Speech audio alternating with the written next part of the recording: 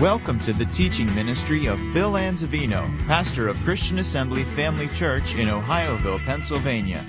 We pray you are challenged in your walk with the Lord through the following teaching. For more information about Christian Assembly Family Church or to subscribe to our free podcasts, please visit us on the web at cafamily.net. Praise God. We're talking about Christmas, of course, 2019. And I'm going to begin by sharing with you that most people view Christmas, defining it by trees, bulbs, lights, cards, parties, food, sales, stores open all night, earlier every season, later every season. And the list goes on and on. Hallmark's 25 Days of Christmas, movies, It's a Wonderful Life, Miracle on 34th Street. All kinds of Christmas stories that are out there. But how many of you know that's not what Christmas is all about? It's about celebrating one of the three most important events that have ever occurred in the realm of human history. The incarnation of our Lord and Savior, the crucifixion of our Lord and Savior, and the resurrection of our Lord and Savior, the Son of God. Those are the three most important events ever to occur in the realm of human experience, and we're celebrating the incarnation, the hypostatic union of deity and humanity in the person of Jesus Christ. And the miracle goes so far beyond words that the Apostle Paul said it's unspeakable. Thank God for his unspeakable gift, a gift beyond words, inexpressible, a gift we can't articulate.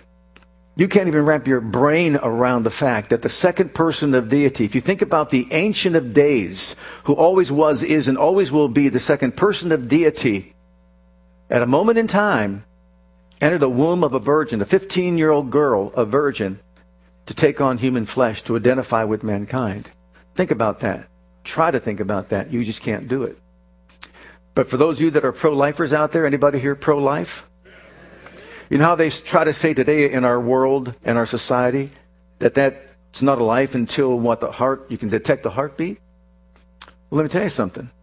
If he was always existing before he entered the womb, at what point did he stop existing until the heartbeat? If God knew Jeremiah before he entered the womb, at one point did he not be a human being? So think about it. Did he stop existing for those weeks before he had a heartbeat detected? No, he existed throughout eternity. And the moment of conception, he's still God. But now the God-man. In the book of Luke, chapter 2, we're going to look at the most amazing man who ever lived and graced this world by dwelling among us. His name is Jesus, and this is talking about his birth. And she brought forth her firstborn son and wrapped him in swaddling clothes and laid him in a manger because there was no room for them in the inn. And there were in the same country shepherds abiding in the field, keeping watch over their flock by night. And lo, the angel of the Lord came upon them, and the glory of the Lord shone round about them, and they were sore afraid.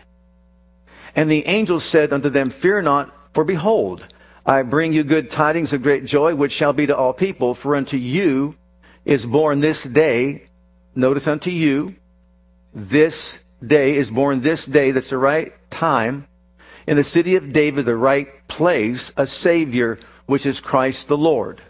And this shall be a sign unto you, you shall find the babe wrapped in swaddling clothes, lying in the manger. And suddenly there was with the angel a multitude of heavenly hosts, praising God and saying, Glory to God in the highest, and on earth peace, goodwill toward men. And it came to pass, as the angels were gone away from them into heaven, the shepherds said one to another, Let us now go even unto Bethlehem. I didn't see anywhere where the angel said Bethlehem. Just said the city of David. They must have known. And see this thing which has come to pass, which the Lord hath made known unto us. And they came with haste and found Mary and Joseph and the babe lying in a manger. And when they had seen it, they had made known abroad the saying which was told them concerning this child. And all they that heard it wondered at those things which were told them by the shepherds. But Mary kept all these things and pondered them in her heart. And the shepherds returned glorifying and praising God for all the things that they had heard and seen as it was told unto them. All right. This most amazing figure who ever walked the earth was born in Bethlehem, the city of David. The right place, this day at the right time, he was born. And also, because he was of the line of David, he was from the right line. So the right place, the right time, and the right line was he born. And it was prophesied by Micah in chapter 5 and verse 2 that it would be in Bethlehem. So guess what? He even identifies him as Christ the Lord, our Savior. So for them to say they didn't know that he was the Savior, imagine it. It was already proclaimed by the angels and told by the shepherds. Notice, once again, in Bethlehem. Bethlehem, the industry there was rearing sheep, raising up sheep. Why? They were breeding them to be sacrificial animals, to be sacrificed, because the Levitical priesthood demanded many lambs to be sacrificed throughout the course of a year. So in other words, it's all indicating that the Messiah, the Savior, the Christ of the world, was born where he was supposed to be born, in Bethlehem. They were even told he's Christ the Savior. How much clearer can it be than that? But they couldn't buy it. Didn't believe it. But that was his birth. Secondly, his birth was announced and celebrated by angels, an angelic host. There they are, proclaiming his birth and shouting and singing and praising. Imagine when they saw all that. And remember, shepherds weren't all that popular among the people, like the lower base people in the eyes of many. But all of a sudden, he's not born in a temple somewhere, in a palace. He's in a stable. And all of a sudden, all this pomp and circumstance from heaven above. Goodness, when I was born in Youngstown, Ohio at Northside Hospital, all I got was Pampers, Similac, and a pacifier. He gets gold, frankincense, and myrrh. Kings from the Orient, they come and they present to him gold, frankincense, and myrrh. Imagine that. Gold represents his kingship here upon the earth. Frankincense represents his deity. Not just his anointing as a priest, but his deity. That's what they did back then. And myrrh, symbolic of his burial. Pretty important fellow, wouldn't you say, to have all this happen to him? And then what about when he was 12 years of age?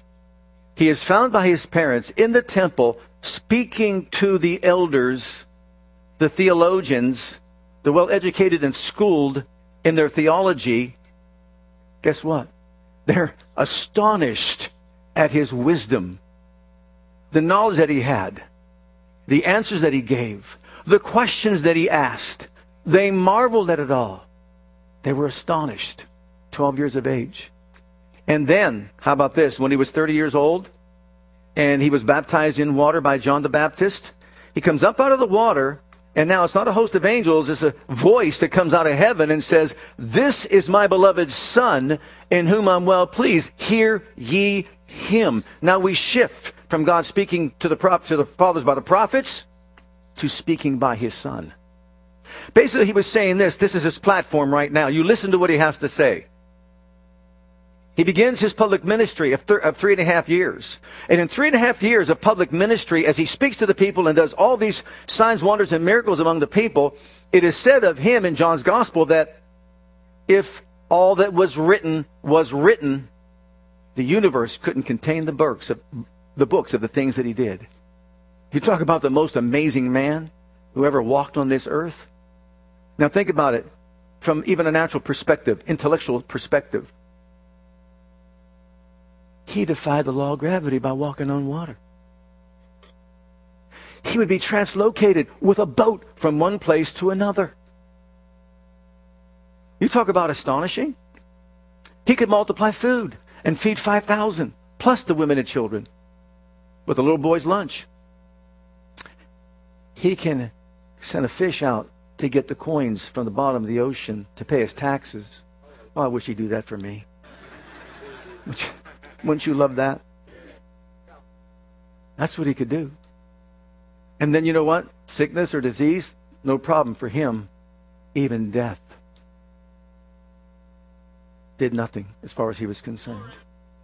Lazarus could be dead for 4 days, body decaying, but he says, just come out.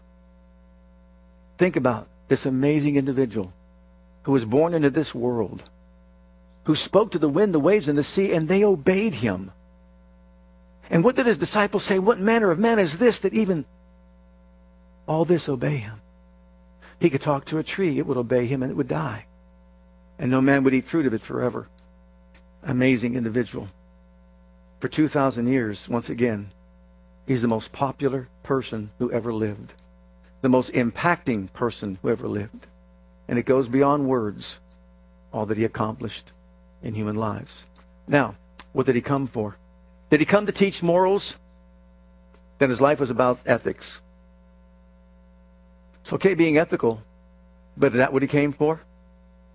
Did he come, let's say, to teach about the environment and fix the environment, like so many are concerned about today? I marvel at that too, as if man's going to do something to override what God can do. Well, then his life would have been about trees and plants and the ecology. Did he come to model manners and, nice living? Then his life was about Martha Stewart living. Or did he come bringing gifts? Did he come with tinsel and garland and lights and trees, etc., etc.? I guess he must have been the first Santa Claus. That's what his life would have been about. No, there's a reason why he came. And for what reason in the mix we kind of lose sight of that fact. Why did he come to this planet? Why did the second person of deity leave all that glory world behind to robe himself in flesh, to humble himself, to become a man, to walk upon this earth and communicate with mankind the message that the Father had for him to give? Why? What's the reason? You know what? If we don't understand the reason, we'll be lost in the mix. Number one, he came to save sinners. Look at 1 Timothy. He came to save sinners. Not for us to put up Christmas trees or lights. Nothing wrong with that. Not to just give gifts to one another. Nothing wrong with that. Not to teach ethics. There's nothing wrong with that. It's okay to be concerned about the ecology. That's okay. This is a trustworthy saying, and everyone should accept it. Christ Jesus came into the world to save sinners, and I am the worst of them all. You understand Paul was a murderer of Christians, but before we get to that, why did he come? To save sinners. That's why he came into the world. He didn't come to give us a holiday. I don't know about you, but every time I hear someone at a store somewhere or anywhere you go, happy holidays, I almost want to say, well, what holiday is it? What are we celebrating? It's Merry Christmas. It's celebrating the birth of Christ, the incarnation. I'd like to sometimes just say, you mean the hypostatic union of deity and humanity in the person of Jesus Christ is a holiday? Is that what you're talking about? Then we'll celebrate together. That's what it is. It goes beyond our ability to wrap our brain around this wonderful thing. God becoming a man and identifying with man throughout eternity. Number two, why did he come? Look at the next verse, Matthew 20 and verse 28. Even as the Son of Man came, not to be ministered to, but to minister, and to give his life a ransom for many. He was born to die. There could not be a crucifixion, there could not be a resurrection if there wasn't an incarnation. He robed himself in flesh, identified with man, became a man, walked on the earth knowing he was born to die. He was this sacrificial lamb that would go to the cross and pay the sin debt for humanity. He knew it had to be done and someone had to do it, and he chose to do it, praise God, for us. So that's why he came. So we can't miss the message of Christmas is God became a man, and he became a man so he could offer his life as a ransom for many, paying the price or the sin debt that we all owed to God, every one of us. And then Thirdly, he came to find and restore what was lost. Look here in Luke's Gospel, chapter 19. This is from the Message translation of the Bible. For the Son of Man came to find and restore the lost. He came to find. You know who he came to find? He came here to find people like you and people like me that knew or that know that they were lost. You know, there were many in the day that he walked on this earth that didn't know they were lost. They didn't even know they needed a Savior or a Redeemer. They had no knowledge of that. But he came to find, to seek and to find those that know they're lost. Why? To restore them to a right relationship with God. And that's why he came. That was his mission. Now, in that setting, that verse, Luke 10:19, remember, he's talking about a man by the name of Zacchaeus. Zacchaeus was a man of small stature, unlike me. He was a man of small stature. So he had to climb a tree when the crowd was surrounding Jesus, to get up in that tree to look down to see if he could get some look at the master, to see what he looked like. I guess maybe an audience, I don't know. But Jesus saw him up there in that tree. Zacchaeus, come on down here for a while. Let's talk. So he found him up in the tree, told him to come down, says, I'm going to eat with you tonight at your house. And all the religious people said, doesn't he know he's a sinner? Doesn't he know he's evil? A tax collector's got an evil heart. Doesn't he understand it? If he was some kind of a prophet, he would know these things. Jesus ignored all the talk. Went over to Zacchaeus' house, and Zacchaeus had an encounter with the master. Jesus found him who was lost, and Jesus touched him.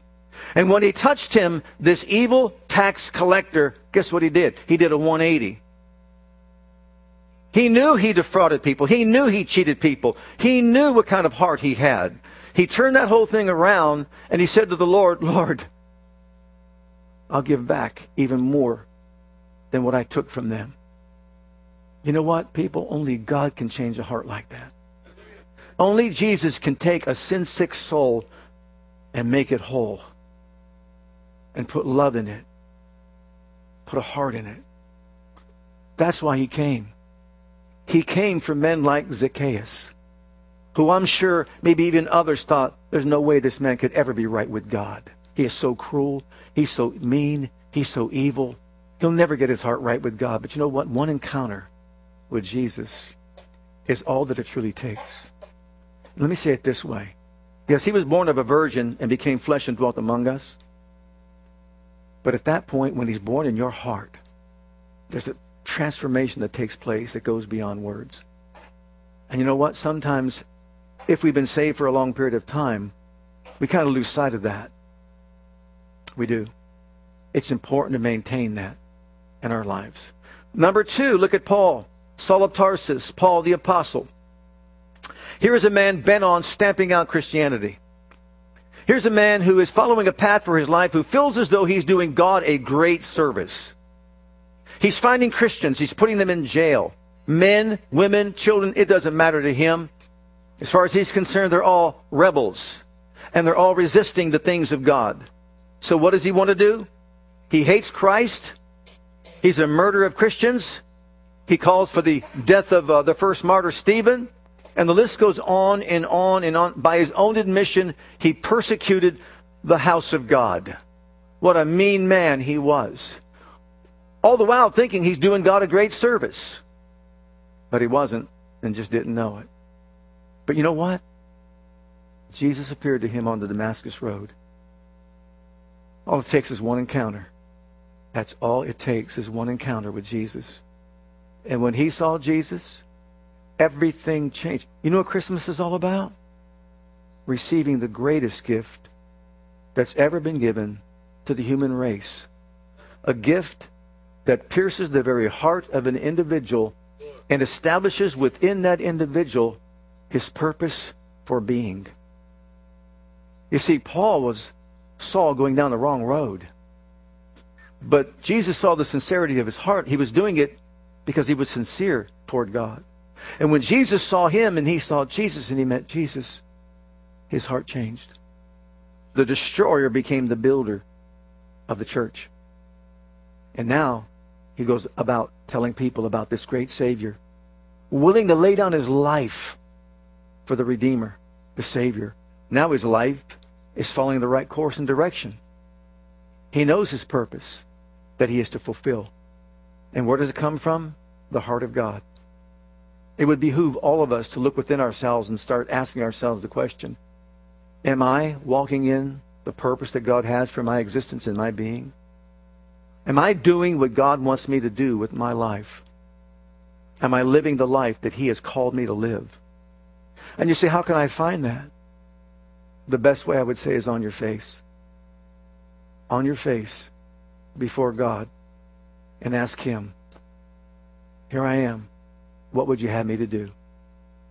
Every one of us should take that time. The lost he came to save, to restore. In the book of Romans chapter 5, he has 4 words revealed to us about the lost. This is what the Bible, remember, Paul was taught the Bible by Jesus, and so this is what Jesus taught Paul about those that are lost. 4 words you're going to see in here. Give me a little bit of latitude for the first one. For when we were yet without strength, would you say that's weak? Everybody say weak. Number 1, the lost person is weak. In due time, Christ died for the ungodly. Number 2, would you say the lost person is ungodly? For scarcely for a righteous man one will die, yet peradventure for a good man some would dare to die. But God commended his love toward us, that while we were yet what? Sinners. We were weak, ungodly, sinners. Christ died for us. Much more than being now justified by his blood, not by our works, we shall be saved from wrath through him. For if when we were, what's the 4th word? Enemies. That's hard to even get out of your mouth. I was an enemy of God. I was weak, ungodly, sinner, enemy of God.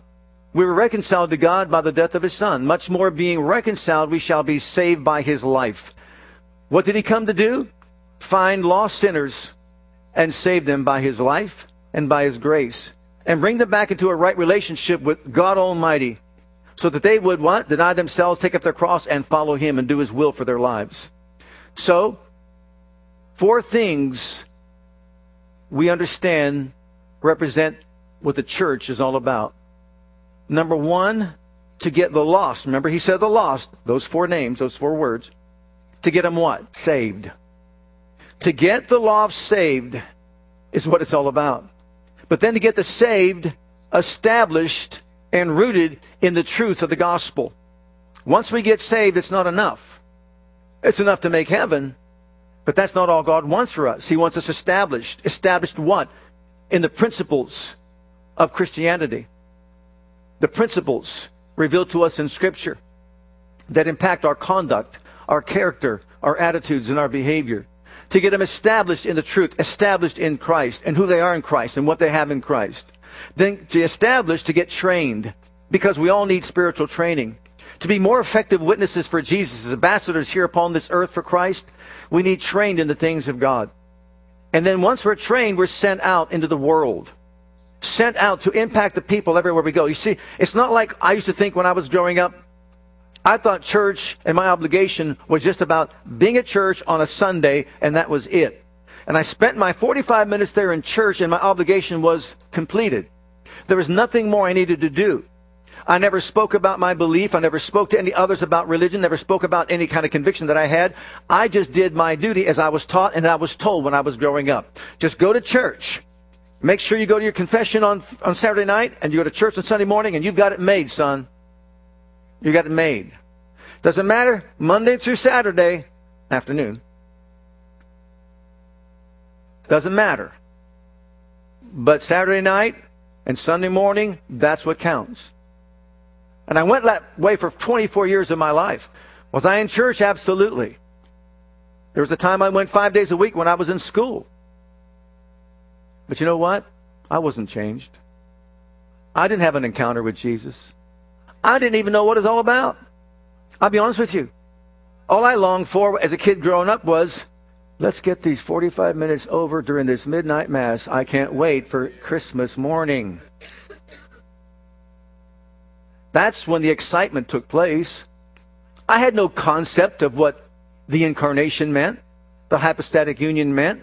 I had no revelation of God becoming a man and then wanting to come and live in me and make me what he wanted me to be. I had no revelation of that whatsoever. When I was 24 years old, something happened. God began to work on me by his Spirit. He sent laborers across my path to speak into my life the truth of the Word of God, to open up my eyes to see so that I could truly see and understand what it means to be a Christian. And I didn't place my eternity in the hands of any other. I took the responsibility for myself to find out what the Bible teaches. And when I found out you must be born again, I'll be honest with you, I went back to my spiritual leaders and showed them how come the Bible says, according to Jesus, you must be born again to enter the kingdom of God. And I never heard that once in 24 years, 5 days a week in school. I never, ever heard that. And his response to me was, you can't believe everything in that book. You believe your church doctrine and it exalts it above that book. That was enough for me. I made my exit to find the truth. And I found it in God's Word. And I realized I can understand the Bible. I can know what the Bible teaches. We all have the same Holy Ghost that can teach us to know the truth. You know why? Eternity is a long, long time. And to spend it in a lake of fire, knowing you'll never get out, is a gruesome thing to even think about. Jesus didn't come for trees, bulbs, gifts, shopping, food, parties, and the list goes on and on. He came to find and save that which was lost. And we were lost. No matter how good you lived, how bad you lived, we're all lost. We're all in the same boat. We understand that. And we all need a Savior. And oh, was I furious. I was infuriated. Because my eternity was hanging in the balance and I didn't even know it. I thought I was okay. And I wasn't. And had I died then, been lost for eternity, what am I going to do? Point the finger at my spiritual leaders and say, it's your fault, it's your fault, it's your fault, it's your fault? They'll have their part to play in it, but... And that takes me to my last and final point here. Things to remember. Let's look at some things that we're going to remember, especially throughout eternity. Let's start with the moment.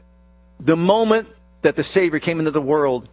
And look at Luke 1:38 and Hebrews 10:5. This is the moment that Mary's going to think about throughout eternity. And I'm certain he's the Son of God, so he's going to remember this throughout eternity. We've been told to remember some things as well. Remember me, he said, in his death, burial, resurrection, and so on. But let's start with this one.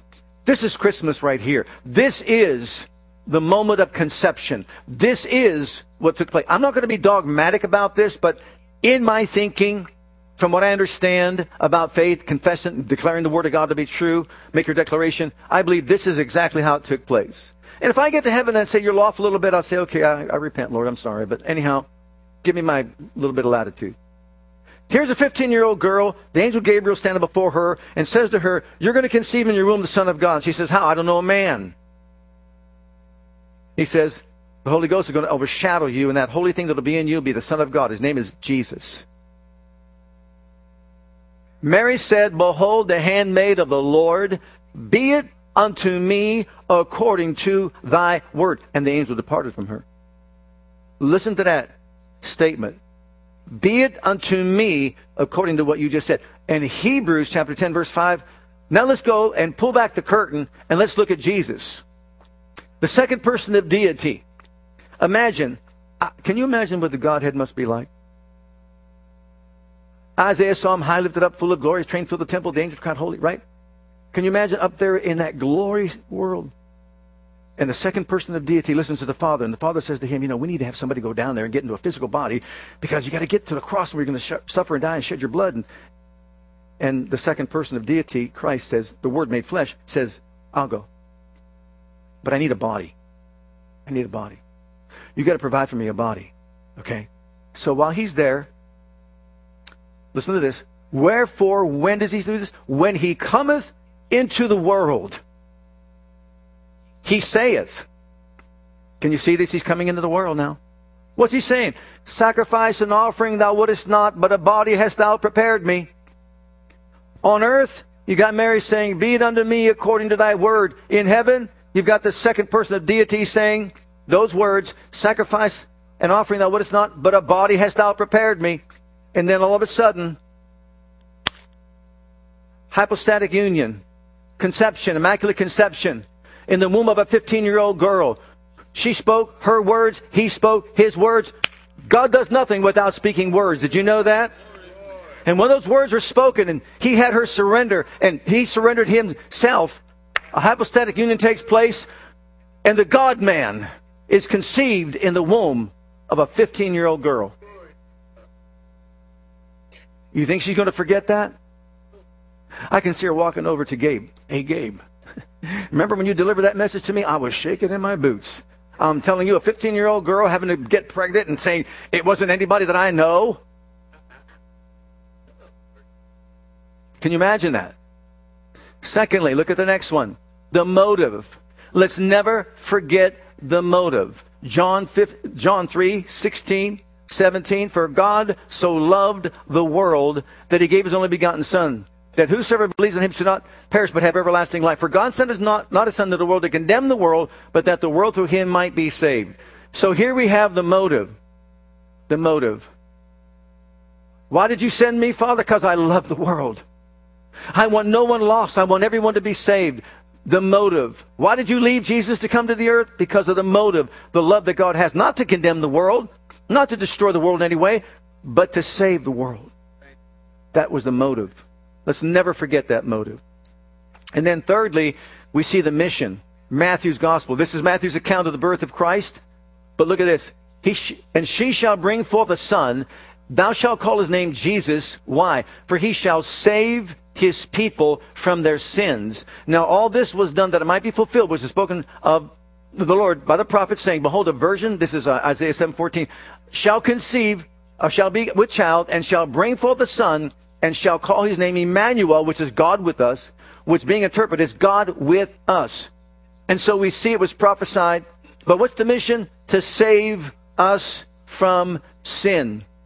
So now we see, praise God, we have the moment that he came, the motive, the reason why he came, and now the mission is to save sinners. And everything we should do in our reproduction of, let's say, the Christmas story and what's going on should always be directed toward the whole purpose for which he came. He came to save sinners. And lastly, the memories. The memories.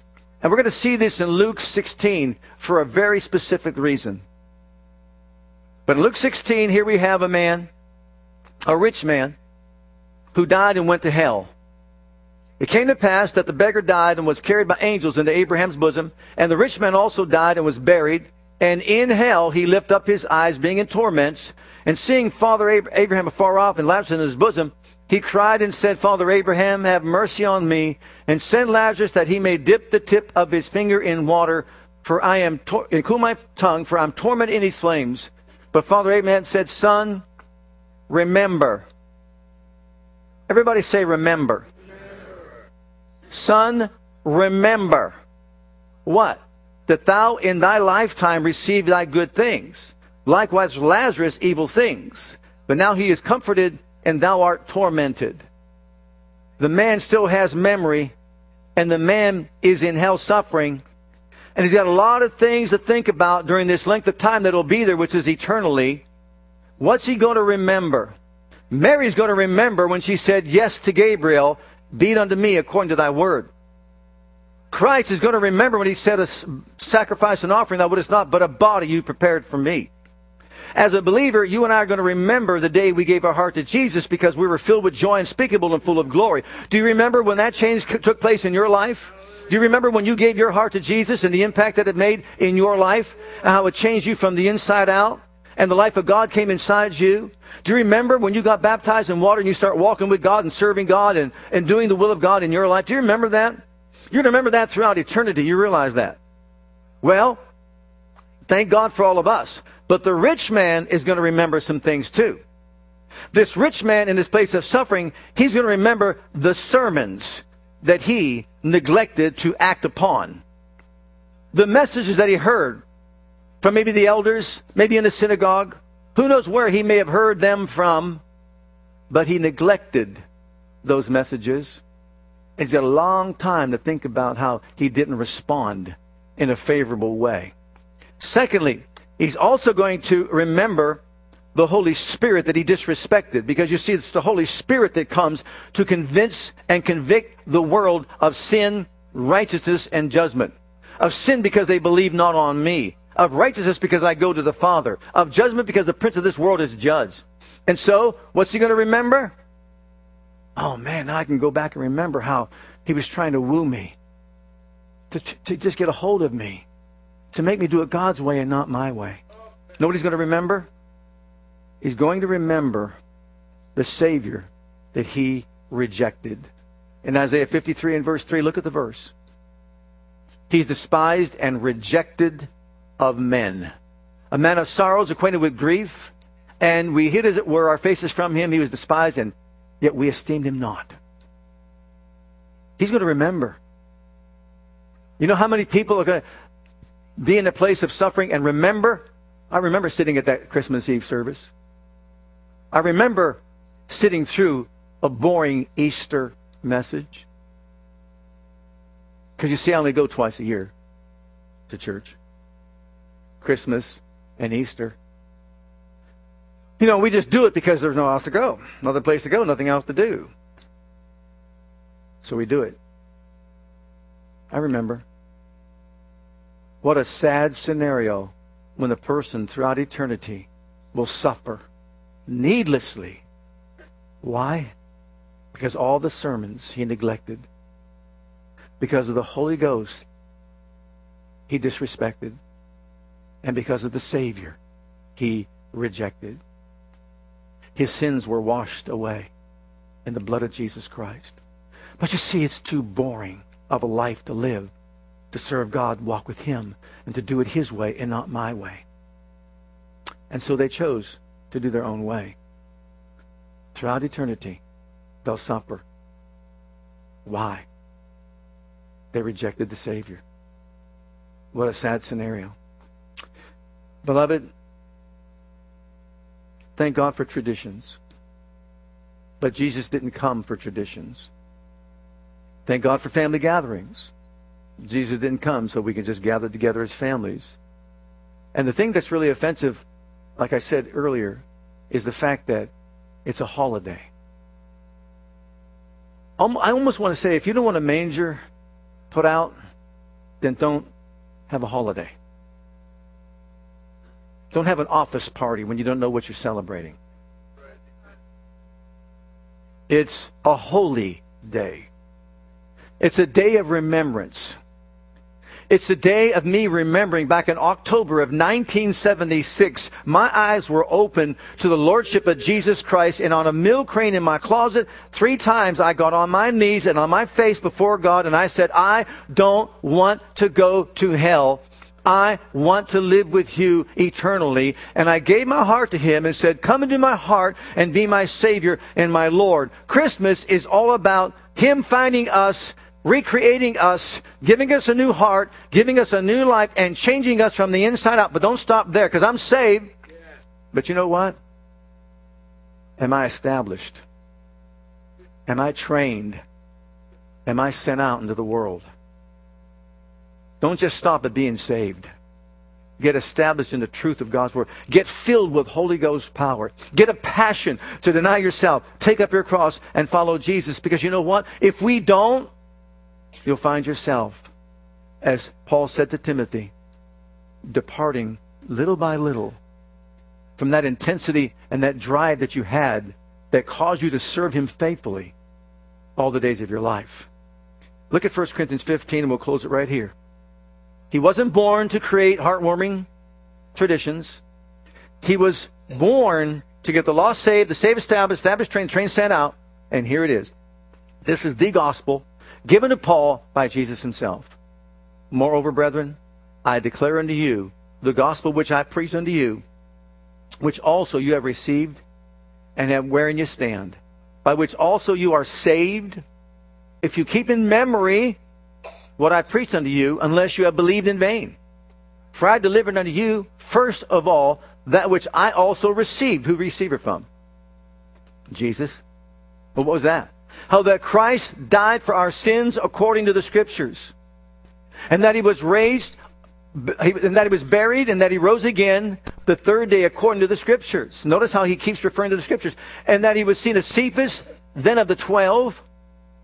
After that He was seen of above 500 brethren once, of whom the greater part remain to this present, but some are fallen asleep, some have died. After that He was seen of James, His half-brother, then of all the apostles, and last of all He was seen of me also, as of one born out of due time. For I am the least of the apostles, that am not meet, or really to be called an apostle, because I persecuted the church of God. But, don't you love this? But by the grace of God, I am what I am. Stop right there and just let that reverberate. By the grace of God, I am what I am. Wow. And His grace, which was bestowed upon me, was not in vain. But I labored more abundantly than they all, yet not I, but the grace of God which was with me. What's He saying? I'm leaning toward grace. Man, if we look in a mirror, we probably won't like what we see. None of us. None of us. There's no room for pride,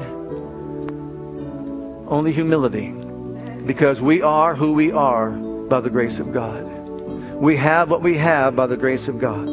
We know what we know by the grace of God, and we can do what we can do only by the grace of God. And that's it. And if it were not for the incarnation of the Son of God who came to the earth to proclaim these truths and then go and die and be raised on the third day, our fate would not be looking too good. Let's all stand together.